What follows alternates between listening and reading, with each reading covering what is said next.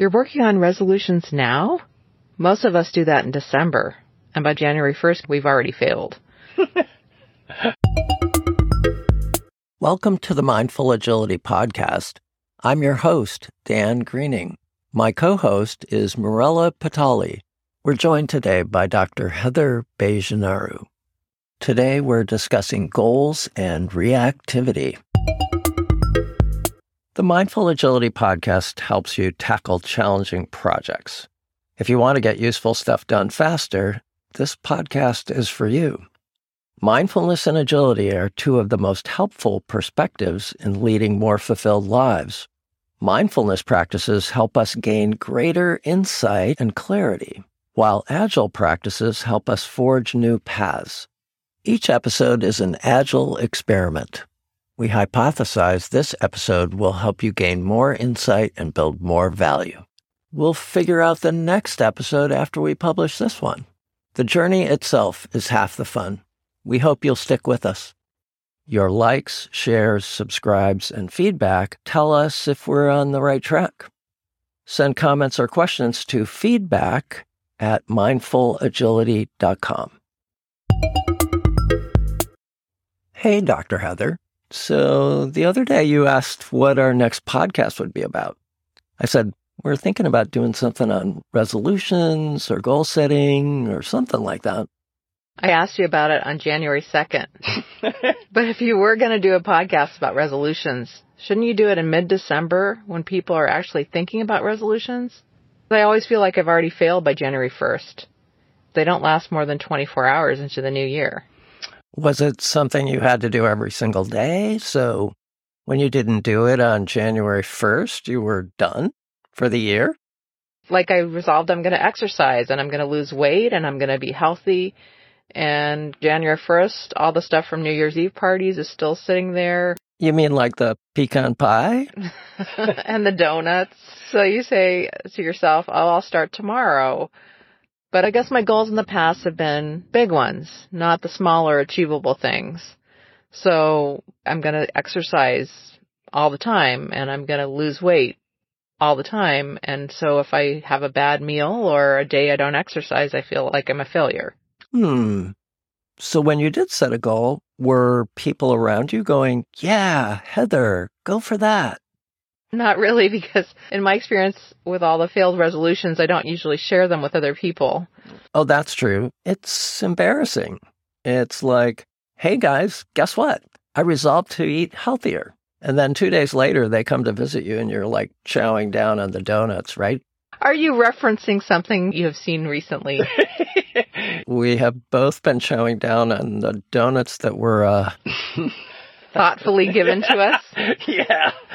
The backstory is a friend tried to give a big box of donuts to some other friends recently.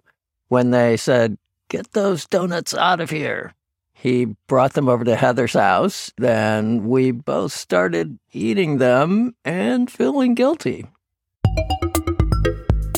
Mirella, I'm listening to this conversation with Heather and reflecting on other conversations we've had with folks. A lot of times our resolutions are doomed from the start. We start off with so much excitement and eagerness. And when we don't follow through, we are left with confusion and disappointment. We don't know what happened. Why is it so difficult? The New Year transition invites us to reflect on the past and consider the future to set our intentions for the present. But many of us mindlessly react by doing what everybody else is doing. We feel embarrassed, guilty, or pressured to improve. We pick an arbitrary improvement area. We think unachievable goals inspire us to do better. Our emotions motivate ridiculous goals, and we fail immediately. We feel guilty, and maybe we try some more. Eventually, we realize we can't really succeed. We feel embarrassed, so we try to forget about our goal and hope everybody else does too. I think this has a lot to do with our need for acceptance. We often choose our goals because of outside influences. We want to feel part of the group. We don't stop to think about what we really want, why we want it, how it serves us, and how it affects everyone else around us. That's it right there. We don't stop to think. Our reactive actions are mindless. Reactivity comes from an ancient part of our brain called the amygdala. Some psychologists call it the lizard brain. It's sort of a neural dictator that takes over during crises. It helps you and your genes live on. Our amygdala, when it does take over, suppresses thinking and floods us with emotion. All of us experience overwhelming emotions of anxiety, anger, euphoria, pride, humiliation, and guilt. In a crisis that doesn't require much thinking, emotion-driven reactions can make things better. But in subtle situations like driving or finding agreement with a spouse, emotion-driven actions can make things worse. And the amygdala reacts the same way, whether it is a real or a perceived threat. For example, when you enter your garage in the dark and see something that resembles a snake, the amygdala kicks in and you get scared whether that is a real snake or just a garden hose. The emotions themselves aren't the problem. It's the actions we take when we don't think first. Our amygdala triggers fight or flight instincts. We feel anxious or guilty, so we thoughtlessly drink or smoke to escape. We feel angry, so we thoughtlessly fight. We feel depressed, so we thoughtlessly comfort ourselves by eating. We feel proud, so we thoughtlessly brag about our wins and alienate potential friends. Mindfulness can help us become aware of these emotions as they are happening. We are usually ruminating about things that have happened or worrying about what's going to happen next.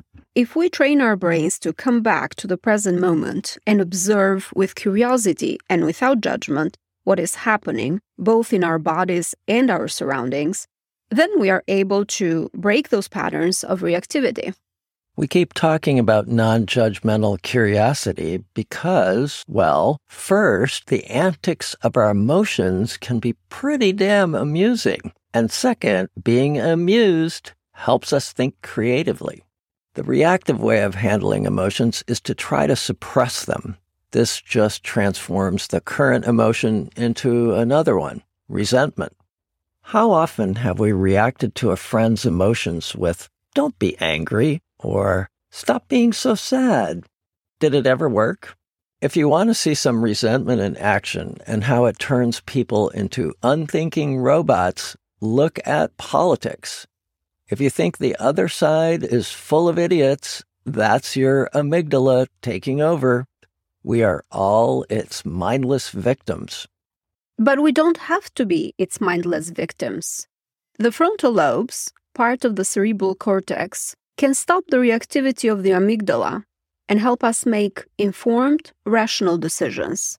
Recent neuroscience research has shown that mindfulness meditation helps strengthen the frontal lobes of the brain. When we practice mindfulness, we learn to notice and examine with curiosity our feelings, sensations, reactions, and thoughts. There is a quote by Viktor Frankl that I think illustrates beautifully what practicing mindfulness can do for us. "Between stimulus and response lies a space. In that space lie our freedom and power to choose a response. In our response lies our growth and our happiness." So, practicing mindfulness teaches us to notice when our amygdala has been activated. We then stop, take a mindful breath, bring our frontal lobes back online, evaluate the situation, and make an informed decision about what's the best course of action. I actually noticed myself taking that pause recently. I have some friends who love to watch mindless television with advertising and all that. We were eating dinner, all sitting around a table, and I was the only person who couldn't see the TV. They were watching a sitcom, and their eyes were glued to the television. I felt myself getting anxious. A previous version of myself might have said, "Hey, I can't eat with this happening in the background." What I did instead was take a breath, exactly like you said, and I breathed out. And then I thought, I'm going to pay close attention to the present moment. So I watched my friends watch television. I noticed how that went for them. Of course, they were talking about what was happening on the television, and that was creating a stronger bond for them. I kind of marveled at the control television has, but I also thought about how grateful I was for my friends. And that was a totally different reaction than I would have had a couple of years ago. I think meditation brought that capability to me. That's such a great example of mindfulness, Dan. We start understanding ourselves and our goals better, not only when we pause, but when we also start asking questions, such as, what is it that I really want to achieve? Why is this important to me? What does this mean for my future? Executives in big organizations face the same challenges with reactivity. Before researching this episode, I didn't know Salesforce.com CEO Mark Benioff practiced mindfulness, but I did know Benioff drove agile practices throughout the company. Salesforce is massively successful. Sounds like a great combination of agility and mindfulness. At the beginning of this episode, Dr. Heather made fun of me for not doing it in December, the traditional month for resolutions. It turns out we were building up some anxieties of our own.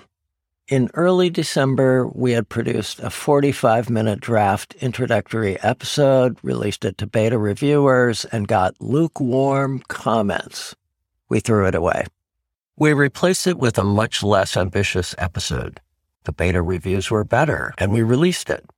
We started working on a goal-setting episode January 1st, but the topic started exploding and unraveling. It was overwhelming, especially in the beginning. We had so many ideas and lots of material. It took about 4 weeks to put this one episode together. We had to split out several subtopics. This episode is only one of those subtopics. But we used both our mindful and agility practices to navigate through it all, and here we are. Mindfulness and agility support each other. What kept my amygdala at bay, a perspective from mindfulness, was thinking about this project as a production experiment, a perspective from Agile. The goal wasn't to produce a perfect episode. The goal was to create and deliver a viable episode to listeners. Only after we delivered something could we test marketing techniques, measure traffic, retention, and virality. We needed to find out if our message was resonating. And to do that, we had to deliver a message. Right. It is important that we use the skills ourselves. We're learning in the process. How do we cope with anxieties, fears, guilt, and depression? These emotions trigger reactivity, and those destructive actions or inactions can stall us, sometimes for years. The most effective way to deal with our emotions is to accept them, to take advantage of the pause between emotion and action, often just by taking a breath. A few seconds of mindfulness can make the difference between success and failure. Meditation practice helps us develop the skills of mindfulness, so we can call on those skills in the seconds we have between emotion and action. Morella is going to lead a 10-minute meditation to explore goals and reactivity. Try it when you have those 10 minutes. After the meditation, I'll summarize and close this episode. Some listeners will have experienced a guided meditation and others not. I suggest you find a quiet place where you'll be undisturbed for 10 minutes. If you're driving, riding a bike, or doing anything that requires your attention, meditating at the same time can be dangerous. Pause now if you want to situate yourself. But if you're an experienced meditator and want to meditate in the midst of chaos, that's okay too. Here we go. Thank you for taking this time to meditate with us today. You will hear a bell at the beginning of the meditation and one at the end. The bell is an invitation to come back to the present moment. First, find a comfortable position, either sitting or lying down. It can be any position where you feel comfortable, but also alert. While we maintain an intention to be still, you can adjust your posture at any time if needed. You can either close your eyes or keep them slightly open, focused downward in front of you.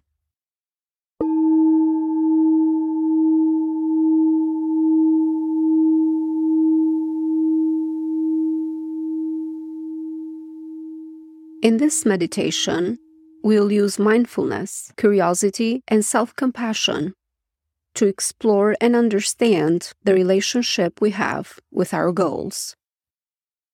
Let's start by taking a few deep, slow breaths.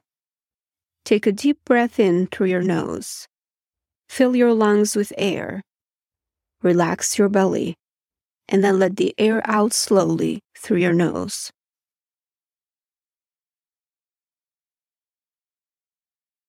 Let's take one more deep, slow breath.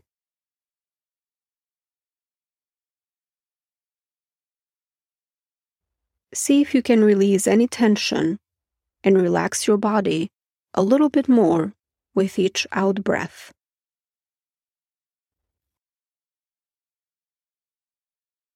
There is nothing to do right now.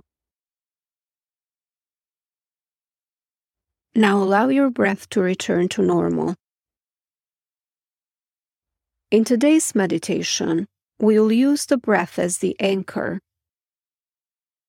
Anytime that you get distracted, just notice it and gently bring your attention back to the breath. Now bring your attention to your body. Become aware of your position, whether sitting or lying down, the temperature, the feeling of clothes against your skin, the movements of your belly with each breath.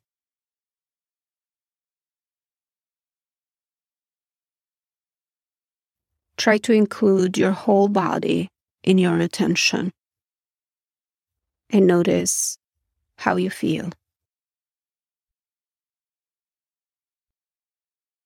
When we focus our attention on an object of meditation, whether our breath or sensations in the body, we are not looking to change anything or feel a certain way.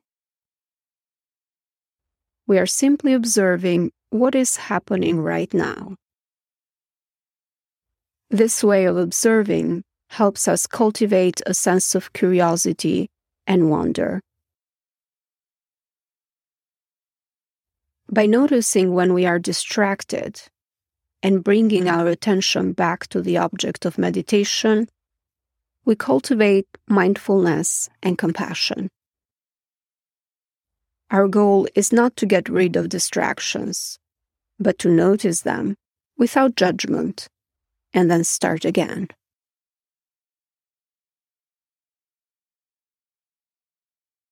I now invite you to think about a specific goal that you have or that you have had recently. Imagine reading the words written by you on a piece of paper. My goal is...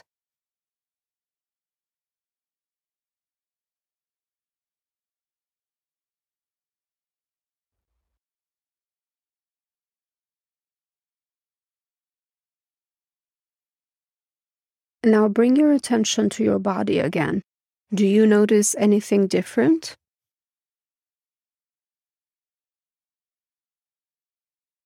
There might be thoughts, sensations, emotions.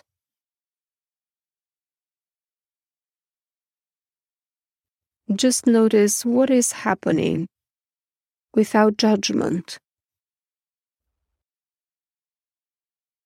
And gently bring your attention back to the breath.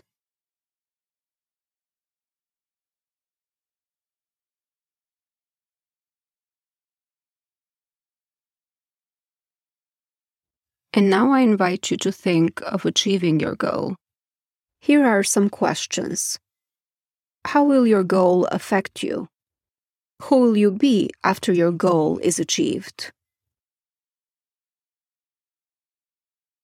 Try to observe your thoughts without getting caught up in them. As you consider these questions, See if you can notice sensations and emotions in your body and how they change. If nothing comes up, that's okay. You can try this at another time, as many times as you need. Let's take a few moments in silence to explore these questions. How will your goal affect you? Who will you be after your goal is achieved?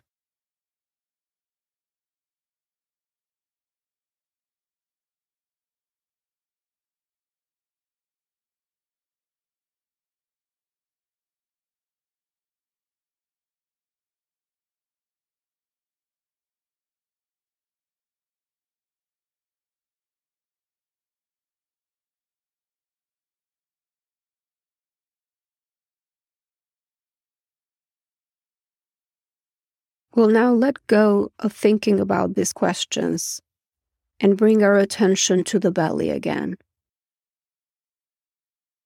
Notice the rising and falling with each breath. Let's take a few moments to just relax and rest.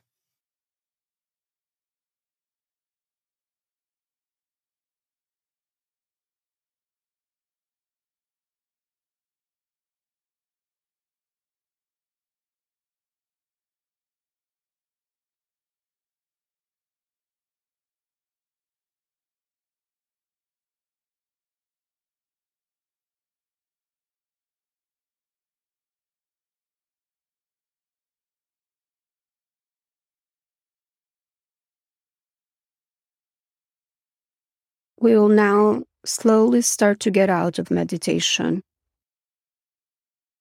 Bring your attention to the room.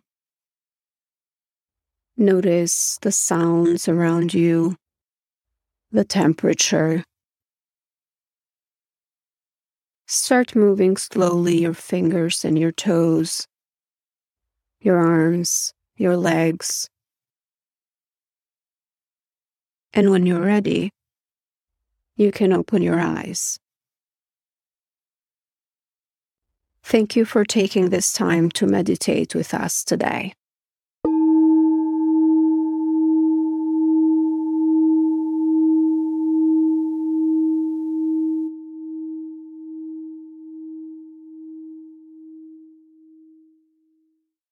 Improvement is hard enough, whether we're trying to fix a Fortune 100 company or quit smoking. Our reactivity can create unrealistic expectations and then encourage others to dictate our futures. Reactivity tells us to give up when our first attempts fall short. It tells us to feel guilty, which can sideline us further. Mindfulness meditation teaches us to harness those few seconds between our emotions and actions. It can push the pause button on our amygdalas and increase our likelihood of success in everything we do. May your mindfulness and agility help you overcome all obstacles and fulfill your goals. Don't forget to subscribe, rate the podcast, and share with your friends. We're new podcasters, and we depend on your support to keep going. The show notes provide references as well as links to additional content and community if you want to dig deeper. Many thanks to Heather Bejanaru for her contributions to this podcast. Our co-host and meditation guide is Mirella Pitali. Dusan Bashniakovitz helped shape this episode early on. Beta reviewers include Heather Schenk, Dan Dixon, David Mays, Ron Lucier, Matt Zimmerman, and Hassan Abdurrahmanov. Mirella, we have too many friends with unpronounceable names. They have provided great feedback, so I think we should forgive them. I'm Dan Greening. See you next time.